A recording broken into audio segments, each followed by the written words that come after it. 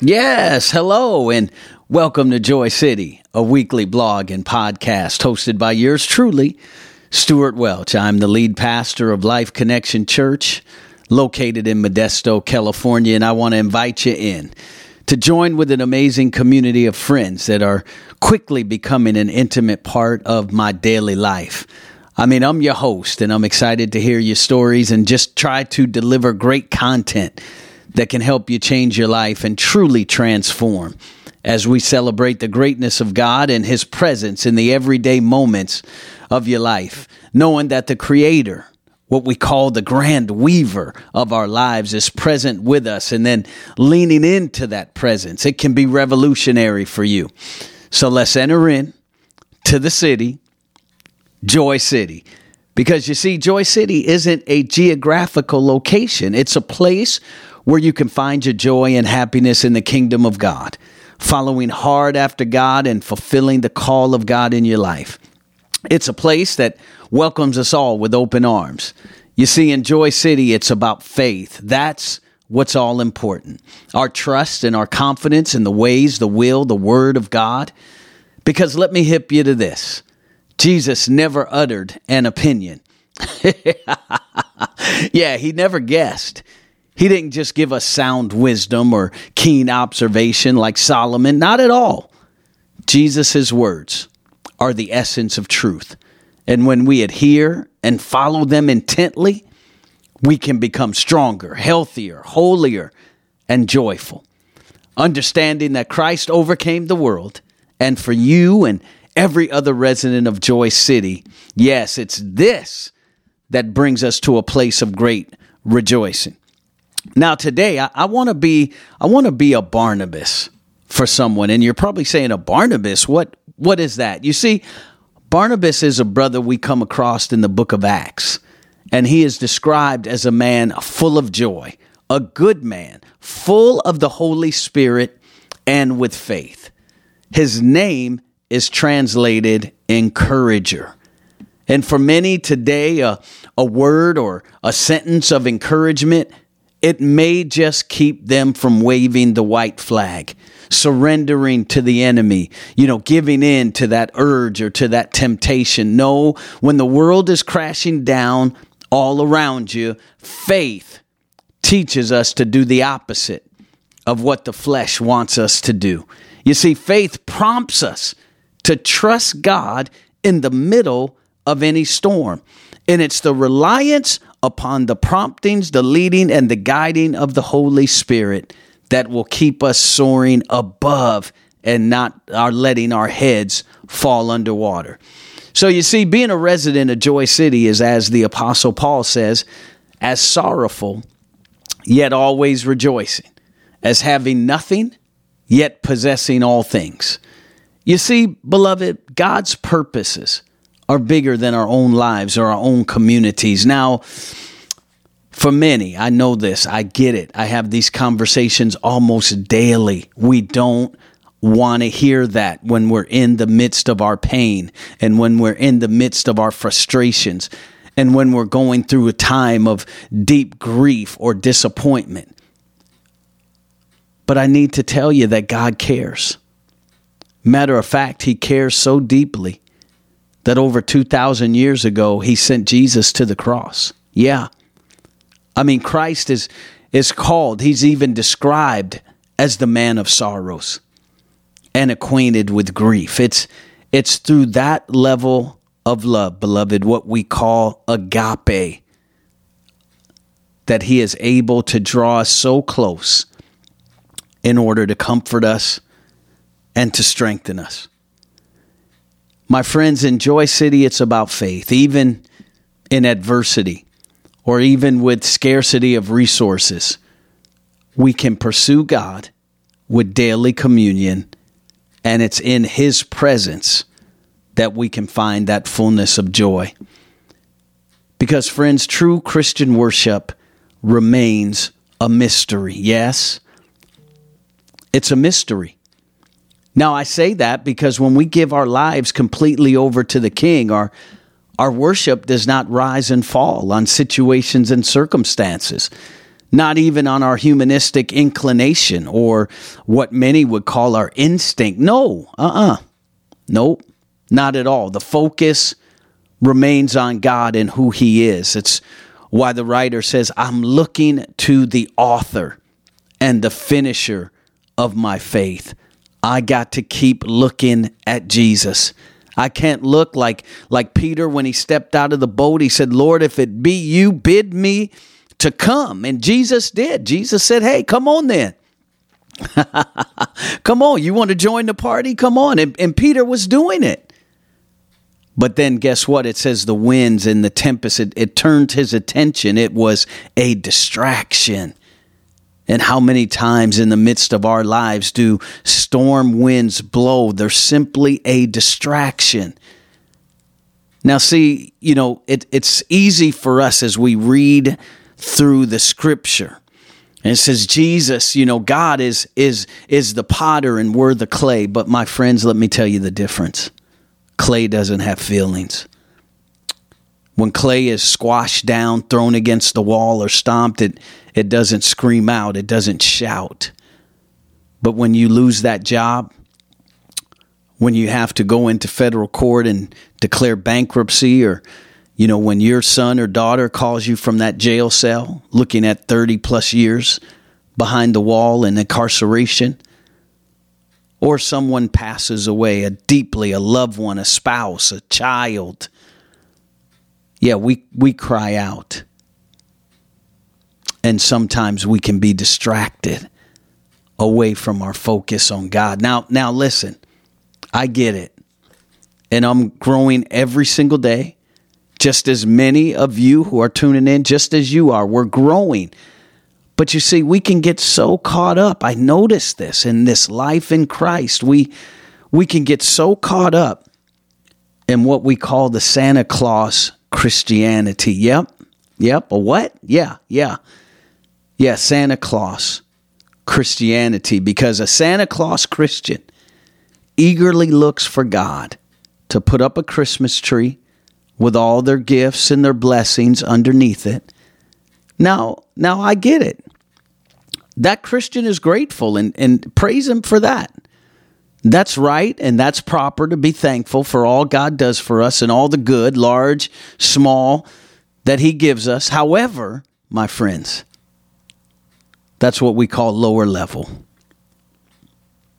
It's what we call first floor kind of love. And God requires us to grow out of that love. Now, many of you may be parents, you may be grandparents, you may be great-grandparents. And when we had that little baby and, we were raising that baby and we gave them gifts and we gave them presents and they said, oh, thank you. And they just loved us for these gifts and for these presents that they had.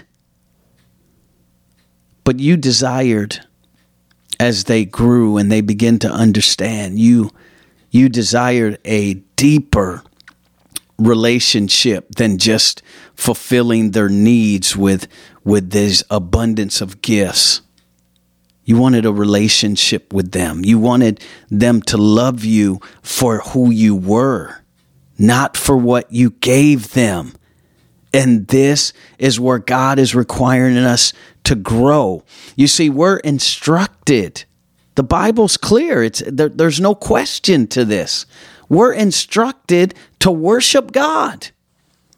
The Bible even tells us we're created to worship him.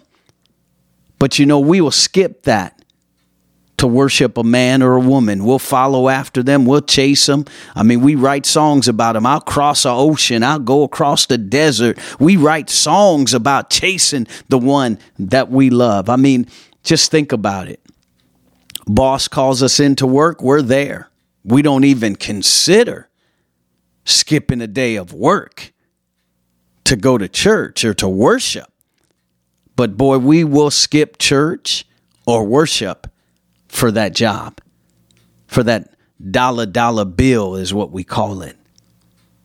Just think about it. Many people, we just went through this Academy Awards fiasco. Many people worship celebrities. Look at the latest with this blow up with this thing the other night, and then just look at all the reality shows that we have on TV that glamorize bad behavior of the rich, the famous, and what we would call the rich and the aimless.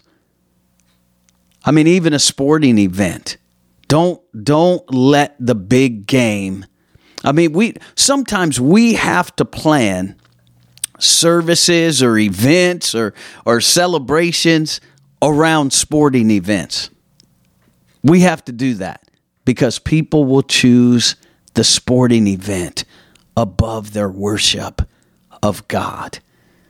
Now it's okay. It's all right if you're there. You know, Joyce Meyer says this all the time. You just say, ouch, hallelujah. You just pick your feet up because the word of God, that's what it is. It's a mirror. It's a reflection. We look into it, and the Bible says we're as that person that gets up in the morning. We look in the mirror, then we fix ourselves up. We wash our face. We brush our teeth. We fix up our hair. Those of us who have it, we fix up our hair.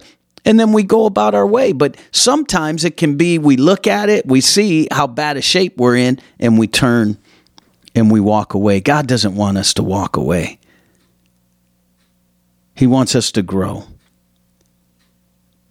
He wants us to be those true worshipers in every moment of our lives, not to compartmentalize it, not to reserve it for certain places and for certain times. No. God is everywhere, at all times, and in every place. And he requires us to worship him in those places. I mean, just think about it. I mean, we'll scream and we'll shout. We'll jump up and down. Man, we'll clap our hands. I mean, and if we're at a concert or a musical event, I mean, we'll even sing along. Not one bit concerned with who's around us or what others may even think of us. Oh, but then to lift my hands in church? To open my mouth and say hallelujah at small group or Bible study? I mean, to say amen to a point in which I agree? I mean, I don't even dare clap my hands or I mean, bow my knees? No, I just couldn't do that. I mean, we were in worship entering into our service Sunday, and this scripture hit me from the book of the Revelation, how John was trying to describe God. And I tried, I really did, but I cannot even adequately articulate the glory of the God that we are called to worship. I mean, if I could explain these thousands of attributes, and the Bible says his dwelling in an unapproachable light, then, maybe then, we would be humbled. I mean, we just aren't as humble as we ought to be. And to me, this is why many of us fall short outside the gates of Joy City. I mean, the prophets who did not have an easy life at all, or even Job who says, hey, naked I came into the world and naked I shall depart. The Lord gives, the Lord has taken away, but I'm still going to bless God. I'm still going to magnify him. I'm still going to glorify him. But here's the contrast. His wife, just like many of us, sees the good things are gone. I mean, their kids have been killed. Their livelihood is gone. Her husband is covered in boils. So what does she tell him? God's not good anymore. So you know what you should do? You should just curse God and die.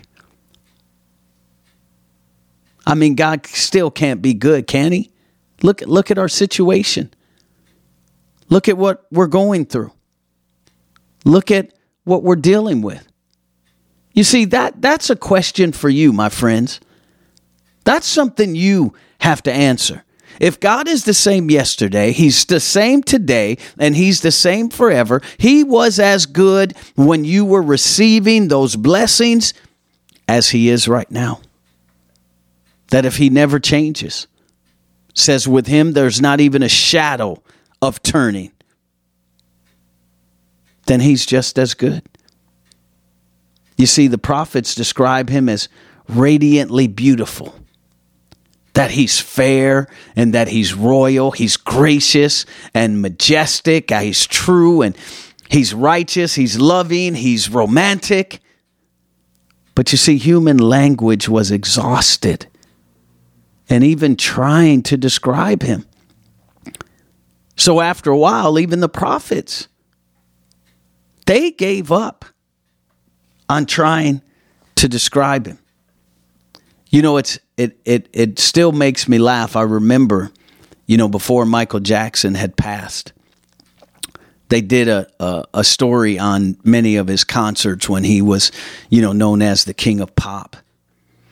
And I recall one in particular. He was doing a concert on the East Coast, and many of you, if you're of the generation of Michael Jackson and you're of the generation of some of his greatest hits, this man would draw millions. I mean, now we have, YouTube and, all this social media. So, these records are being shattered. They're being broken. But, in the day of Michael Jackson, we had vinyl. We had records. I mean, you shared these by putting them on a cassette tape and giving them to friends. I mean, this man's music was shared all over the world without YouTube. Yeah, without Instagram and Facebook. This brother, he was just bad. He was just a bad brother. But he's doing this concert. And if any of you have ever seen this, he used to have a elevator lift that would come from under the stage, and he'd have one of those big 6-foot fans where he would come up. And so before one concert, as the people were gathered and everybody was kind of, talking and, excitement was in the air because he was on his way out, you heard the beginning of music. So everybody's looking at the stage, and up comes MJ from this elevator platform. And the big fan is blowing, and he used to have this curl in his hair, and he just extended his arms out, and he lifted and he put his head back, and the fan was just blowing his hair straight back. And man, the place went up. I mean, just crazy. The folks, man, so people start passing out in the front, and ambulance and, the EMTs and everything, they were coming. But this is what was remarkable. They stopped one man as they were loading him into the ambulance. And they said, man, what happened? I mean, the concert just started. You never even heard him sing. He hadn't even sung a note. And you passed out. And the man looked right into the camera. And he said, I didn't have to hear him sing a note. I know what he's capable of. My goodness. He passed out knowing what he's capable of doing. Let that sink in. Let that sink in. The man said, I didn't have to hear him sing. I know what he's capable of. Now, how much more? How much more if your situation doesn't turn around? If the money doesn't go back into the account? If your loved one doesn't get well? And if they don't acquit and they receive a lengthy prison sentence? Will you still, like this man, say, I know what God is capable of? That's what those 3 young boys about to be tossed into the fiery furnace said. They said, far be it from us, King Nebuchadnezzar. I mean, if you want to throw us in, you can throw us in. But we know that God is able. He's capable of delivering us. But here's the rub. Here's what they said. But even if he doesn't, can you say that? Can you worship him? Can you bow before his majesty? Can you adore him? I mean, even if he doesn't. Now, if you recall, or if, perhaps you're new to the faith, or you just stumbled across this podcast, you may not even be a Christian. But let me tell you, all sorts of harlots came to Jesus. They brought babies to him. What we call taxmen, publicans. They were despised, and they came to him. The sick, they brought him to Jesus. Woman with an issue of blood, that bleeding woman we call her, they brought her to Jesus. Even the devil-possessed man. I mean, they came from everywhere. They wanted to touch him. And they found him to be so meek that his power went out to them and it healed them. This is the God in whom we serve. The one that caused Moses to bow before a burning bush. Said, "You're on holy ground. Take off your shoes." That same God opened up the Red Sea and said, "These Egyptians that are pursuing you, they won't trouble you anymore." And they passed through on dry ground, and then God closed up the sea on them. The same God, this Joshua, when he's battling the enemy, and he said, "Sun, stand still, moon, hold your place," and God did it for him. This is the God in whom we serve, in whom we bow to, in whom we admire, and to whom we adore. Worship the living God, for he is worthy of all of our praise.